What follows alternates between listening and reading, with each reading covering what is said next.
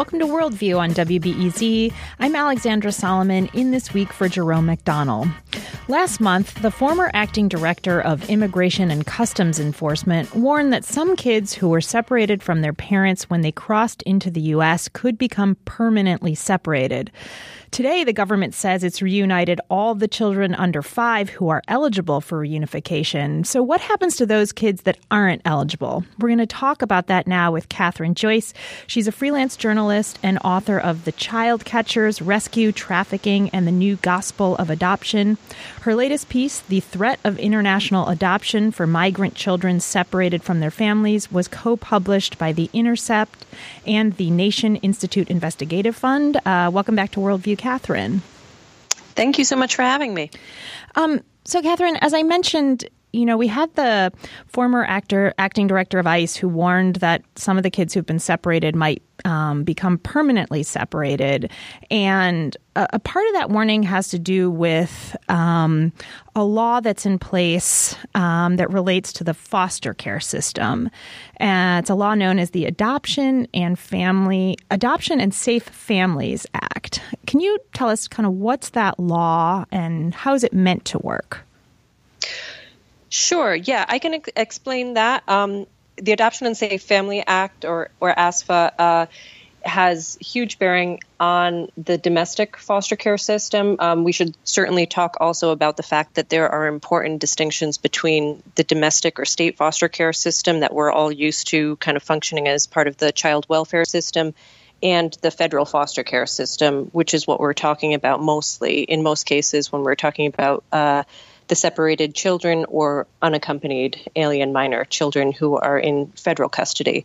But first, kind of how ASFA plays out in the United States in domestic foster care has been in one part by putting a sort of time clock on how long children can remain in foster care before their parents' rights are terminated. So this is sort of in theory, not always in practice, sometimes not even often in practice. But the law holds that if a child has been in state care for 15 out of the last 22 months, that the foster care agency, the child welfare agency in that state or municipality is supposed to shift their goal in the case from reunification to the termination of parental rights. And this was initially intended to address the fact that lots of children languish for many years in foster care and to facilitate more adoptions out of foster care. It doesn't always work exactly that way. Many children still do languish in foster care. But in some cases, this has been used to sort of expedite the termination of parental rights for parents who might have lost custody because they have a substance abuse issue, if they had even a short incarceration period of a year or sometimes even less, that might not leave them with enough time to sort of address the case plan needs. And that is how we see some terminations of parental rights from foster care. And the likelihood, you mentioned that there's 2 separate systems in place here. There's the state foster care system, and then there is a larger federal system. Yeah.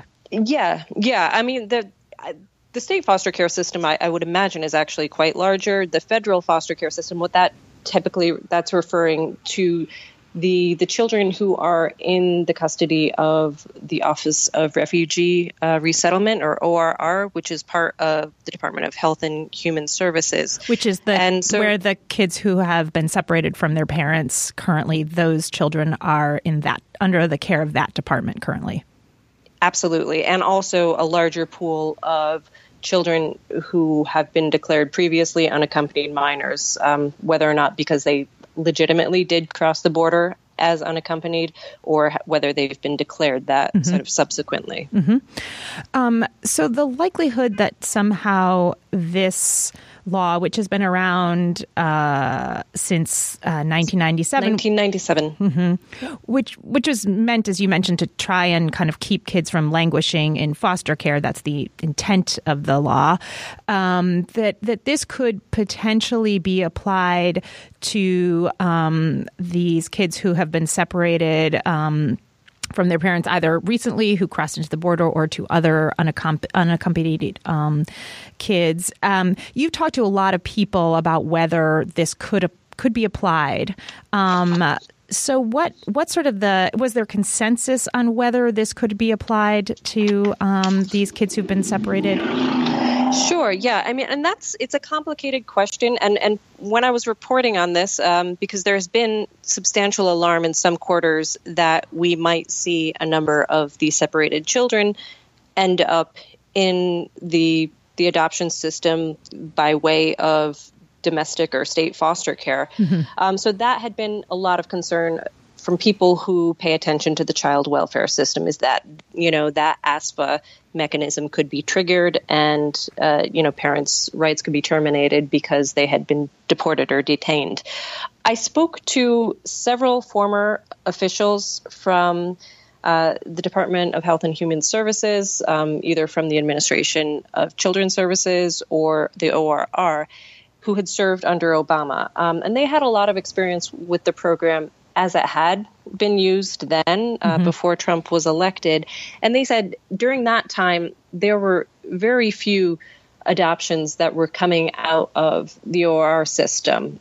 They really emphasized that the ORR's federal foster care is a separate track from state foster care, and that they have different mandates. State foster care is, that is a part of the child welfare infrastructure, and that is designed to, address issues where there have been questions raised about children's safety.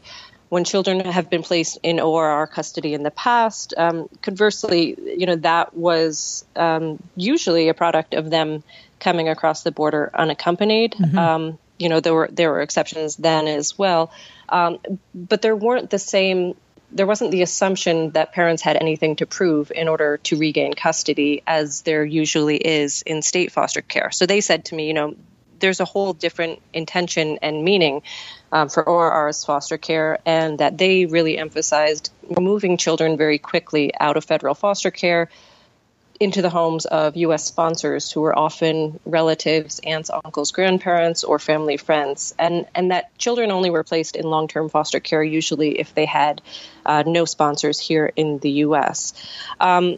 So they were saying ASFA just wouldn't apply. Mm-hmm. However, I did speak to a scholar, Lauren Heidbrink, who's an anthropologist at California State University, Long Beach, and she's been one of the few academics who have tracked the long-term trajectories of young people who have been placed in ORR custody, whether in foster homes or in some of their centers. And she said that there were, if you look at things kind of over the longer term, not just paying attention to what happens immediately, but following a case over many more months or years, that there have been adoption outcomes that happen because the status of a child who has been placed first in federal foster care with ORR, their legal status around immigration changes.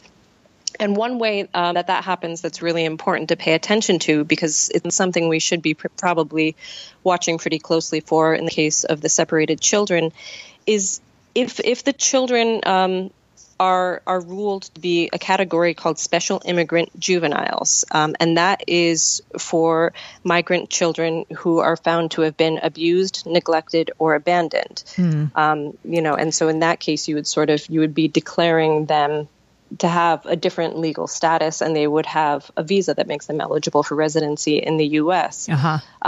And those cases actually are determined not in the immigration courts, but they would often go to family courts or probate courts, which, family courts being the same ones that deal with domestic foster care cases.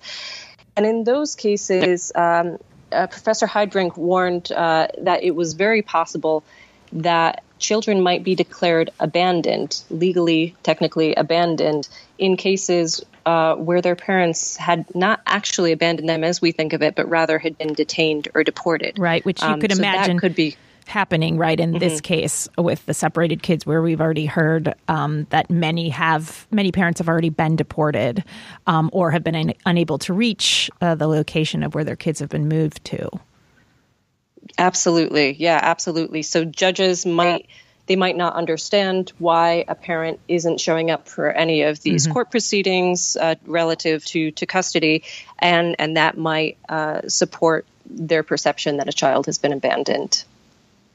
You're listening to Worldview on WBEZ. I'm Alexandra Solomon, and I'm talking with journalist Catherine Joyce about the link between migrant children and international adoption. Coming up next, we're going to talk about the NATO summit.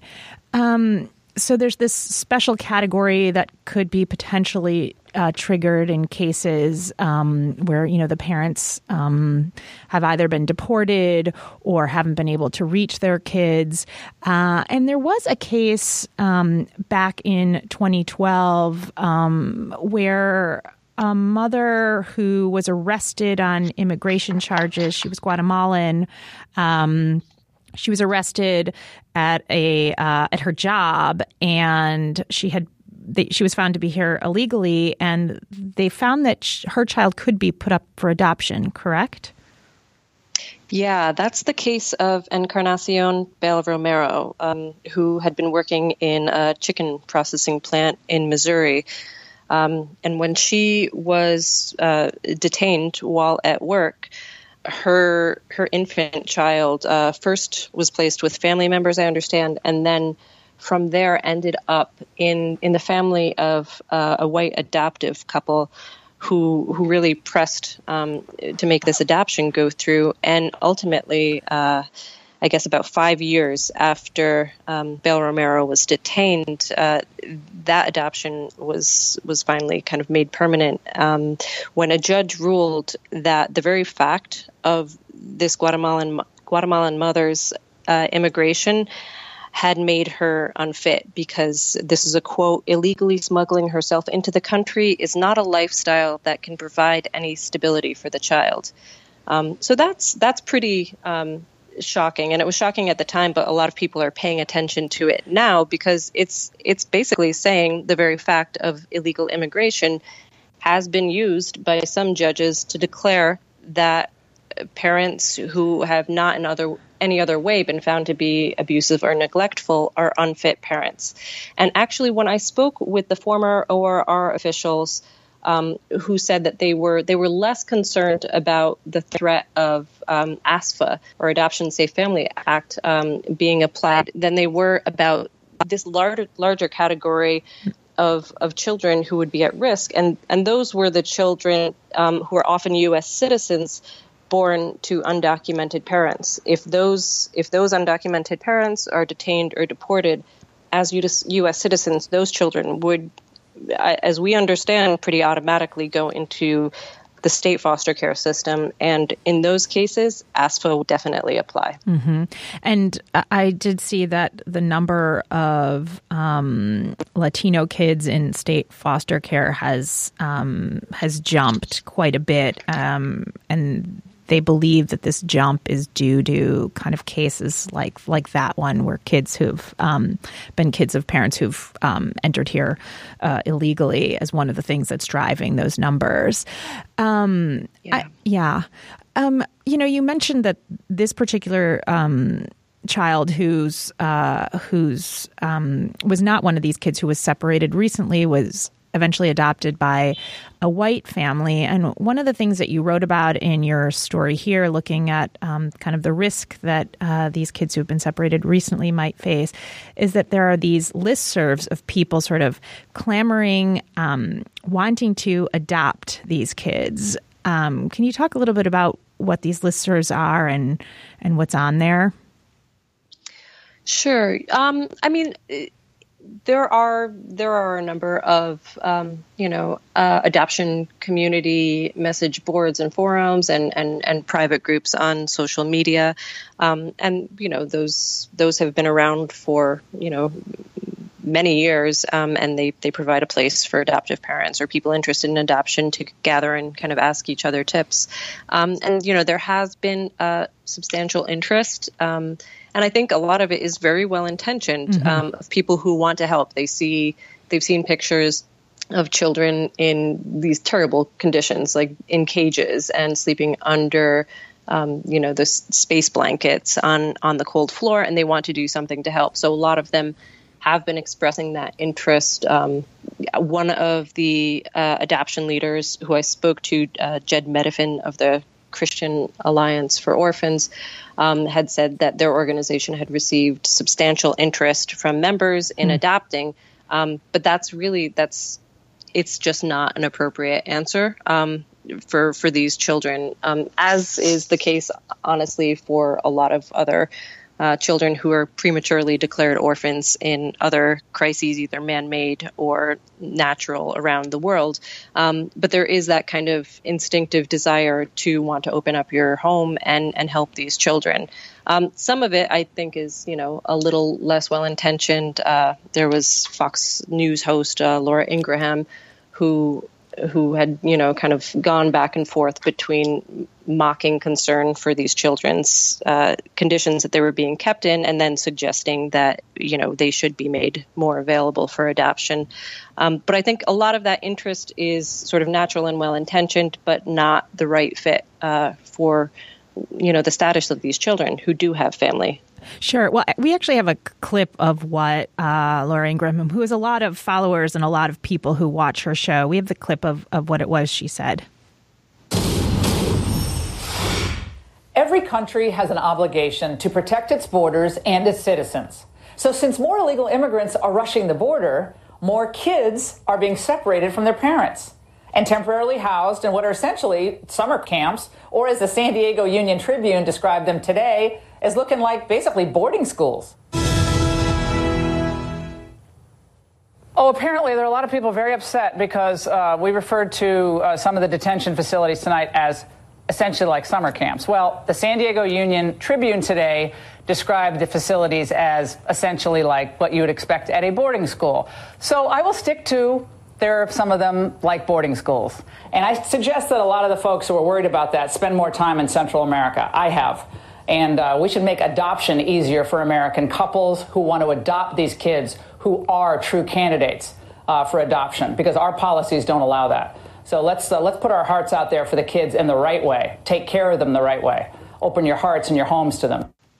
Yeah, so she's and she is an adoptive mother herself. She has adopted kids internationally, right? Yeah, so there is that community, I think, sort of that sees this somehow. Adopting these kids is perhaps saving them, offering them a better life here in America, which we've perhaps seen in other instances kind of through the history really of international adoption, where Americans are kind of adopting kids from places that are seen as difficult or poor and the like. Would you say that there is that element out there?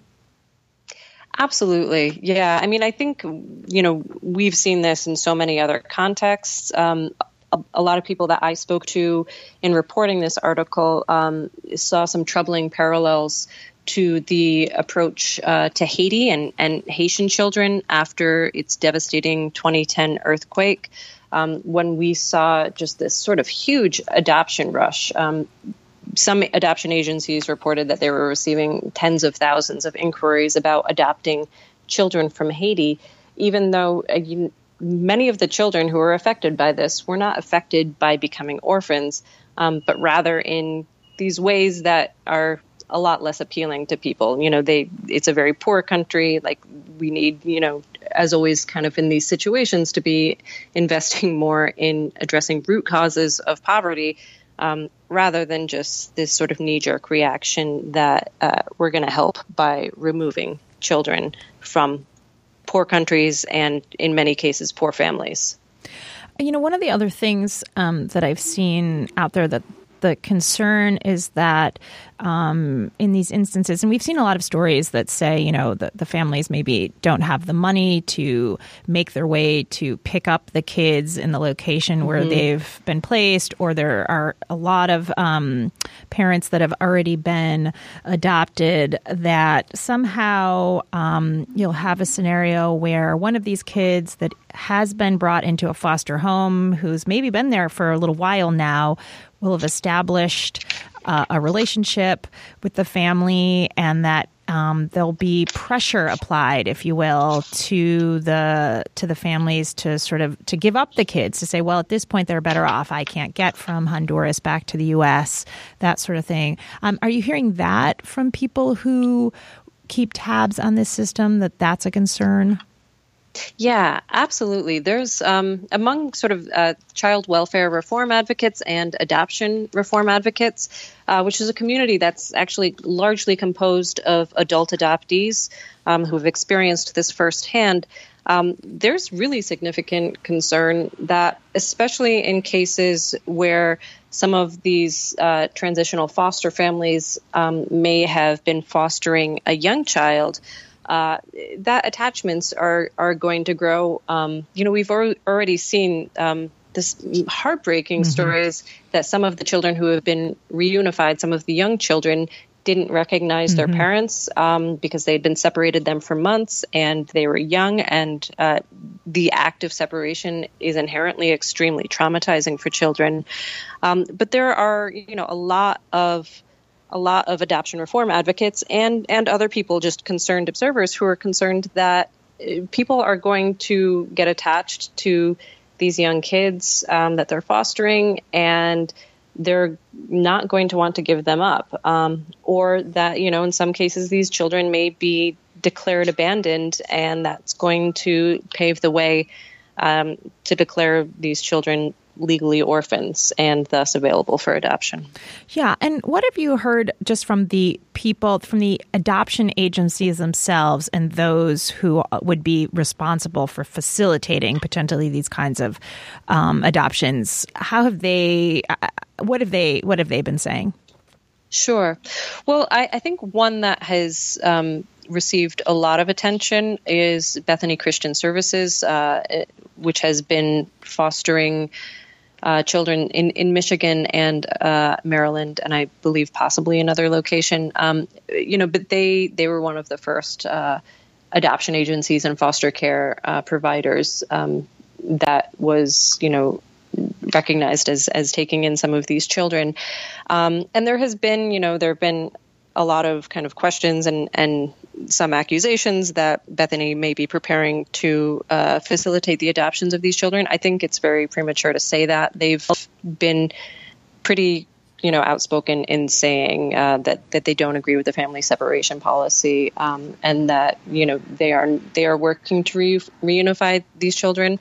So I think it's premature to say that. There are a lot of people in the adoption reform community who have taken issue with some of their adoption practices, both domestically and internationally in the past, and that is where some of the concern has come from. And I think it's important in all of these cases, not just with Bethany, but more importantly, kind of with the federal government and with some of the grantees that ORR is working with, that we pay attention in the long term, because if there is an adoption threat, that is probably where it's going to emerge. These kids will, I don't expect that they're going to be, available for adoption next week or next month.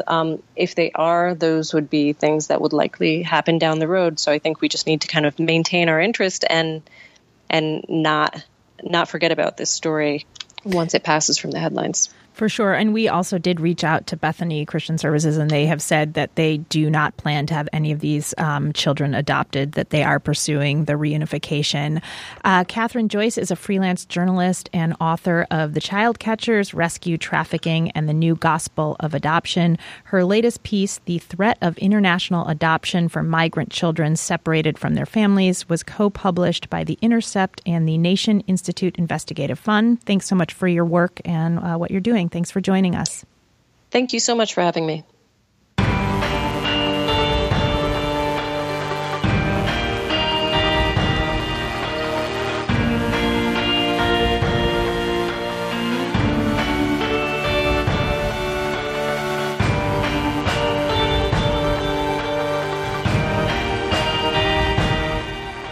Coming up after the break, we'll talk about what happened earlier today at the NATO summit. I'm Alexandra Solomon, and you're listening to Worldview on WBEZ.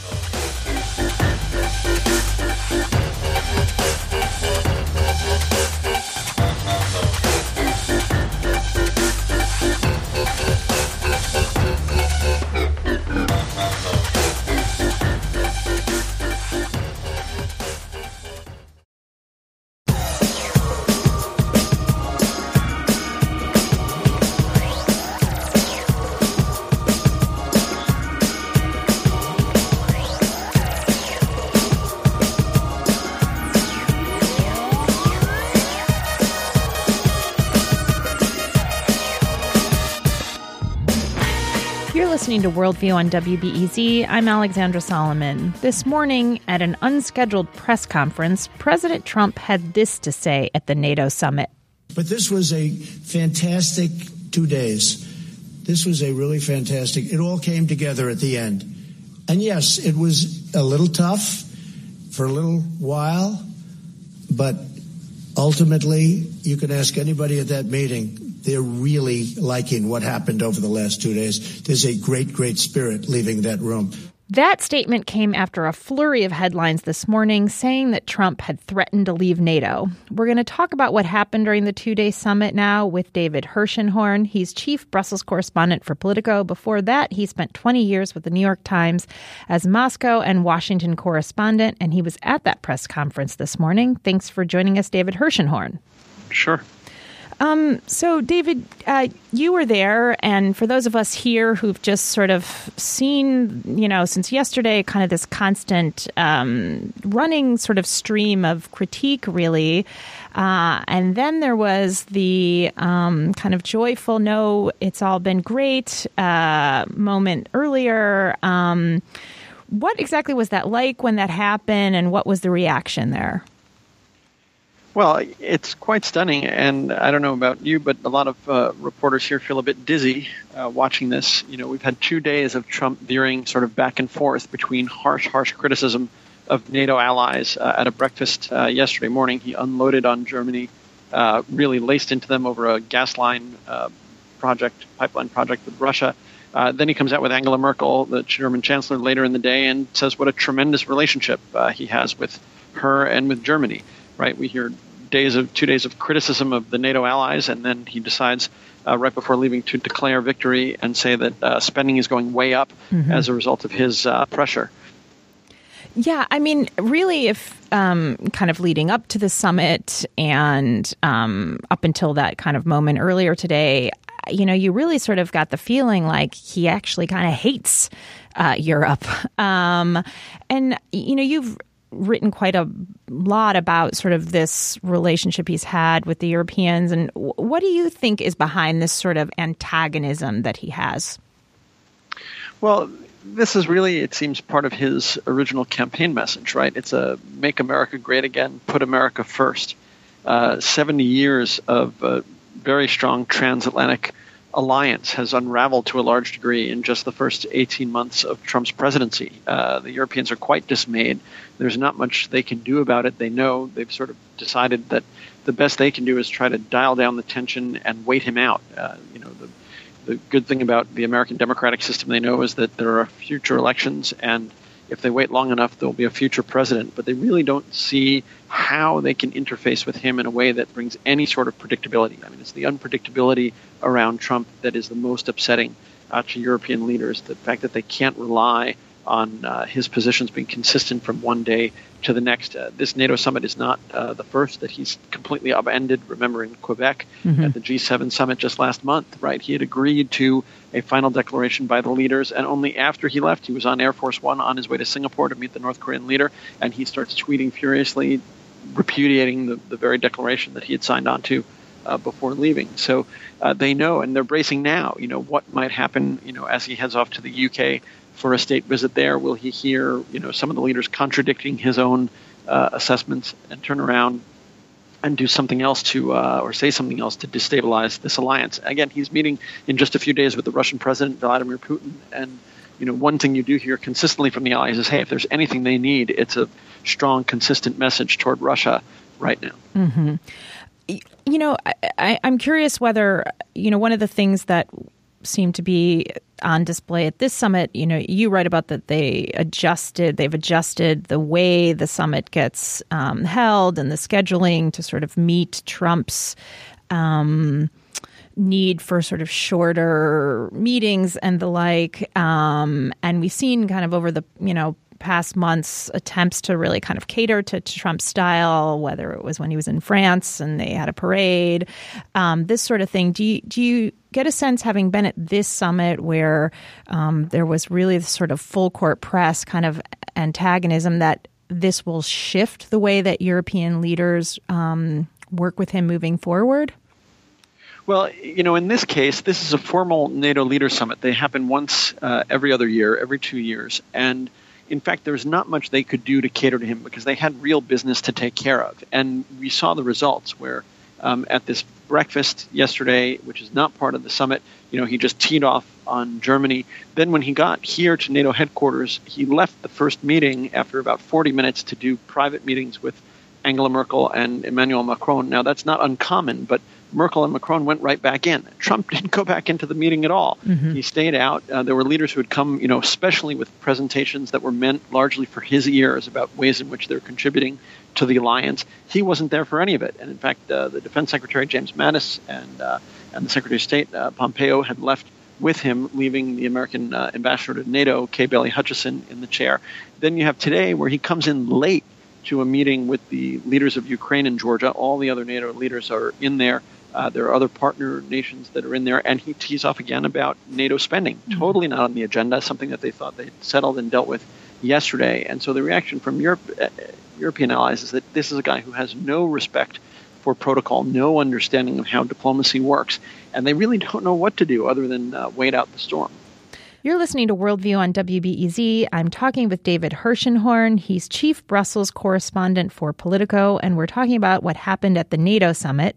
One of the things that a lot of people have said is that Trump, doesn't understand that what's important about the allies and NATO in particular is the relationship that we have with them. It's not so much the particular deal, whether it is getting them to up spending or a particular agreement, but it is sort of the long-term relationship.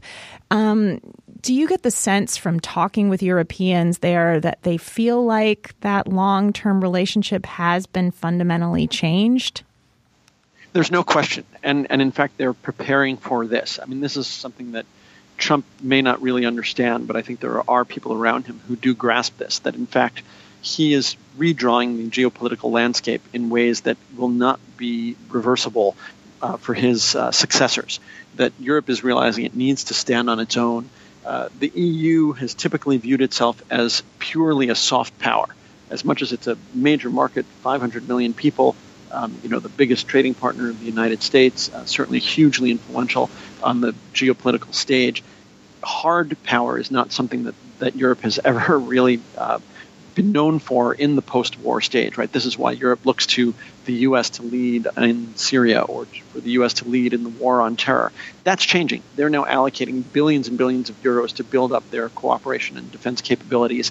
And as that happens, as Europe develops into more of a hard power, the influence of the United States will, by definition, be reduced. So there are aspects here where Trump can complain about how much the U.S. spends on its military, much more than other countries. But that obviously lets the U.S. make a lot of decisions that in the future may have to be made jointly or where it won't be able to sort of command the immediate loyalty and cooperation of allies who will turn around and say, hey, we're paying for this. We're doing this on our own if we want to. We're not necessarily going your way, pal.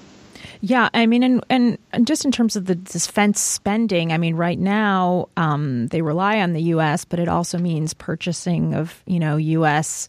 Military hardware and the like. And if they do shore up the spending and become more independent, is there any sense that the U.S. will down the road regret that aspect, that they have actually created a more powerful Europe? Well, there's no question that when you get into these kinds of trade wars, as Trump is doing, you're neglecting the fact that what you hope is consumers are out there buying the best products. So Trump today claimed that the U.S. makes the best equipment, up and down the line. But if he's pushing a Buy American line, then you can expect the Europeans to push a Buy European line. The Chinese the same, right? There is a sort of a zero-sum quality to this, where he's sort of pushing them into a corner where by necessity their own voters, their own constituents, their own taxpayers will expect that Europe will look to European vendors for its military needs. That's potentially a source of conflict. The U.S. has started to criticize this effort at increased military cooperation within the EU, in part because they realize that will lead to less U.S. control and influence, but also likely less spending on U.S. military hardware. So you mentioned the Putin. And Trump is in the UK tomorrow, and then he heads to a meeting with Putin. And he spoke about that relationship this morning at the press conference. Well, he's a competitor. He's been very nice to me the times I've met him. I've been nice to him. He's a competitor. Somebody was saying, is he an enemy? No, he's not my enemy. Is he a friend? No, I don't know him well enough. But the couple of times that I've gotten to meet him, we got along very well. You saw that. I hope we get along well. I think we get along well. But ultimately, he's a competitor. He's representing Russia. I'm representing the United States. So, in a sense, we're competitors. Not a question of friend or enemy. He's not my enemy. And hopefully someday maybe he'll be a friend. It could happen. But I just don't know him very well. I've met him a couple of times. And when I did meet him, most of you people were there. So in that same moment, you described him, he's just a competitor, not necessarily friend or foe, that this was just going to kind of be a loose meeting coming up. How much anxiety then is there among the leaders in Europe about this upcoming meeting that he is going to offer some sort of unilateral concession to Putin? Well, there's a huge amount of anxiety, but you have to first understand what a victory that is for Putin just in what Trump said today, that he is a competitor, describing Russia and the U.S. in similar terms, as if these are equal powers in an equal competition. Remember, there were points as the relationship with Russia grew more and more tense, given the military intervention by Russia in Ukraine, where President Obama and his administration basically began to treat Russia as a fading regional power, not to give Putin the satisfaction of treating him with the kind of respect and fear that went with the Cold War when it was the Soviet Union. And so Trump here is describing Putin as this equal competitor.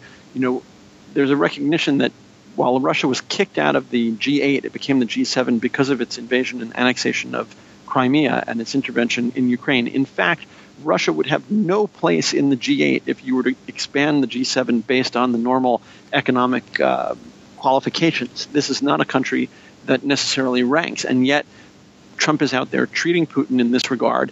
I mean, you have to also consider the insult that the European leaders, the allied leaders, feel when he says, and he repeated this again, he said it before he left Washington and repeated it again today, that he's at NATO, which is, he described as, a struggle with a bunch of headaches, and the UK, which is in turmoil, and he talks about Brexit. He said, I'm going to all these hot spots. He said, and then I'm going to see Putin. Putin may be the easiest of them all. That's right. Now, how should the Prime Minister of the United Kingdom or the Chancellor of Germany or the President of France or the Prime Minister of Italy react when you have the President of the United States saying he's going to have an easier, more comfortable time with the President of Russia than the President of the leaders of these allied countries that have been, arm in arm with the United States since the end of World War II? It's really quite remarkable if you just take a small breath and a little bit of a step back and understand exactly what it is he's saying and put it in any sort of historical context. It'll be quite something to watch. David Hirshenhorn is chief Brussels correspondent for Politico. Before that, he spent 20 years with the New York Times as Moscow and Washington correspondent.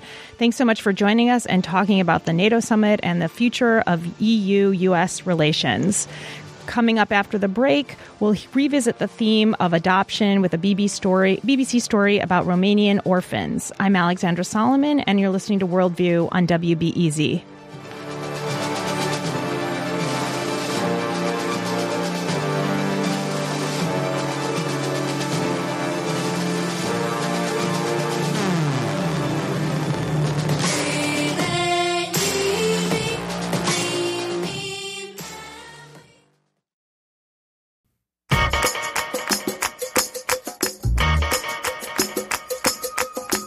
This is Worldview on WBEZ. I'm Alexandra Solomon, in for Jerome McDonnell. Earlier in the day, we talked about how children who were separated from their parents at the border could be exploited for adoption in this country. We'll go back to another crisis that eventually led to controversial adoptions in the U.S., the fall of the Soviet Union. In 1989, communist dictator Nicolae Ceausescu was overthrown in Romania, and as the country opened up to the outside world, news emerged about children living in subhuman conditions in the country's orphanages. For the BBC program Witness, Lucy Burns talked with a Romanian who was once one of those orphans. When communism fell and media went to cover the story, there were some media that actually found institutions that were never meant to be discovered by the public or the outside world. It left the world in shock that such conditions even existed. The pictures were harrowing. Skinny, wide-eyed children covered in dirt, some tied to beds or cots, some rocking back and forth, all showing visible signs of neglect. Those of us who visited these institutions built by the communist regime are unlikely ever to forget them. Hundreds of children not so much cared for as contained. Isidore Ruckel wasn't an orphan, but like many of the children in these institutions, his parents had left him to be looked after by the Romanian state. Well, at the age of 6 months old, I became ill, and my parents took me to a hospital. But instead of finding healing at a hospital, I actually ended up being infected with polio. My parents took me to a different hospital. They never came back.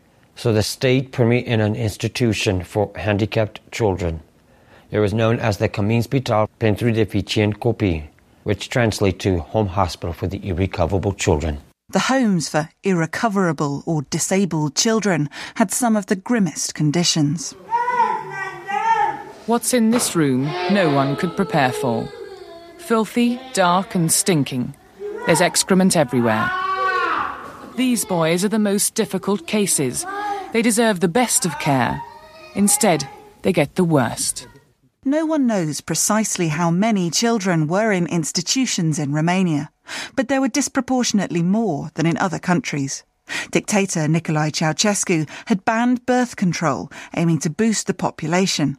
But living standards and wages were low, and so many of the extra children were abandoned to state institutions in almost medieval conditions. The heating's antiquated. Fuel is scarce. The children's heads are shaved. That keeps off lice and fleas.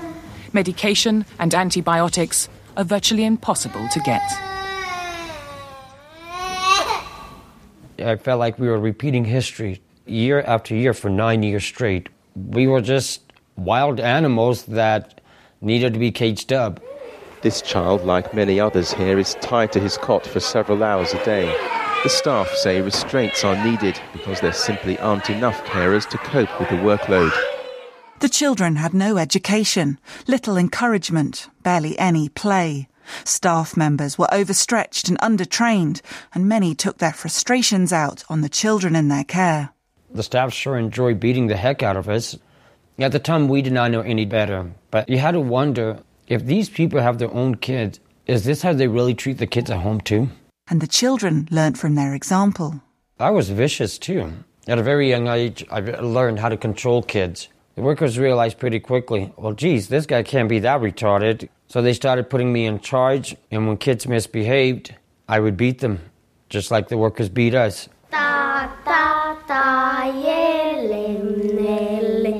Over time, some of the staff members became fond of Isidore and began to take him away from the home for day trips. And after the end of communism in 1989, conditions in the home began to improve. All life did transform and change for the better. New director, new staffing. We were taken outside. We were given kindergarten education. We started to expand our mind. But what changed life most for Isidore and many others was that when pictures of the children in the homes reached the West, there was a flood of offers to adopt them. The exodus is underway. Romania has precious little that the world wants except its children. These are the children soon to start a new life far from their real parents. Some orphanages have been emptied already. The best and the brightest are the first to be chosen. 10 months after the fall of Ceausescu, a news crew from the American network ABC came to Isidore's orphanage. Their film, under the title Shame of a Nation, shocked the US. One of the many people who saw it was documentary maker John Upton, who started to campaign for American families to adopt Romanian children from the institutions. John Upton kept coming back. To us, he was like our savior, really. He began videotaping kids, hoping to find families for them in the U.S. or bring them over on a medical visa. 11-year-old Isidore was charming, outgoing, keen to talk to the visitors and volunteers. His video by John Upton caught the eye of an American couple. Well, I was adopted by a family in Southern California in San Diego, Marlis and Daniel Ruckel. They saw the video that John Upton has showed them of me, and he tried to explain to them, this child is severely damaged. He's handicapped and he's retarded. And by then my parents pretty much said, we will take him just as he is. At that point, all Isidore knew about America was from watching the soap opera Dallas on the institution's TV. And he was concerned by rumours that the couples flooding to Romania to adopt orphans might not be all they seemed. First person to have left the institution was a girl who was blind, and very quickly after she left, a rumor spread in Romania like a wildfire. Kids were being taken to America for trafficking or sold for organ parts. And for a long time, I believed it as well until I came to America and realized, oh my gosh, all these kids that came before me are alive. Here they are at the airport. Isidore arrived in San Diego, California in 1991, welcomed by other children who'd already been adopted and their parents. But adapting to a new country and life in a family wasn't easy.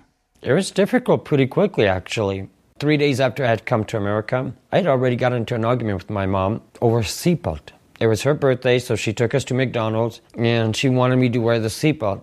And I just kept arguing. I did not want a seatbelt on because in Romania, we don't do this. So finally, she just went back home. We turned into a big argument that first day. And things stayed hard throughout Isidore's teenage years. I could not adapt into a family environment. I got angry. I became super bitter. I was desperate to go back to Romania. I even wrote letters asking the workers if they would let me stay with them till I was 18 years old. And each and every single one of them said no. Isidore moved out of his adoptive parents' house at 17. He went back to Romania for the first time, aged 21, when ABC News arranged for him to meet his birth parents. I tried to understand my mom. I tried to get to know her, but unfortunately, I don't think that my mom understands that I'm not the one that abandoned you. You are the one that abandoned me. Isidore took up public speaking to advocate for children's rights and tell the story of his life in the orphanage. He's returned to Romania several times, but he's haunted by the thought of what his life would be like if he had stayed.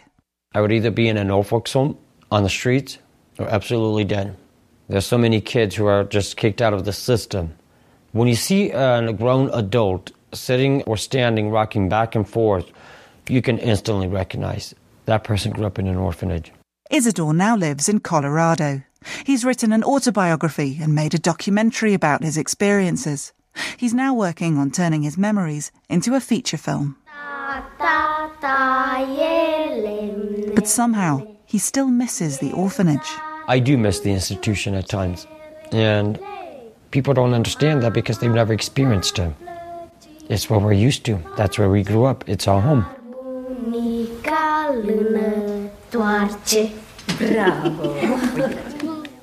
Isidore Ruckel was speaking to me, Lucy Burns, for Witness.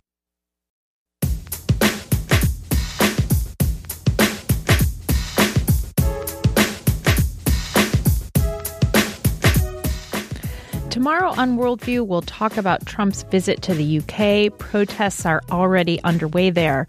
That's tomorrow on Worldview. Hope you can join us for that. Worldview is produced by Steve Bynum and Julian Haida, with production assistance from Viviana Garcia Blanco and Shazmin Hussein. Mike Gilmore and Kyle White-Sullivan engineered today's show. I'm Alexandra Solomon, and you've been listening to Worldview on WBEZ.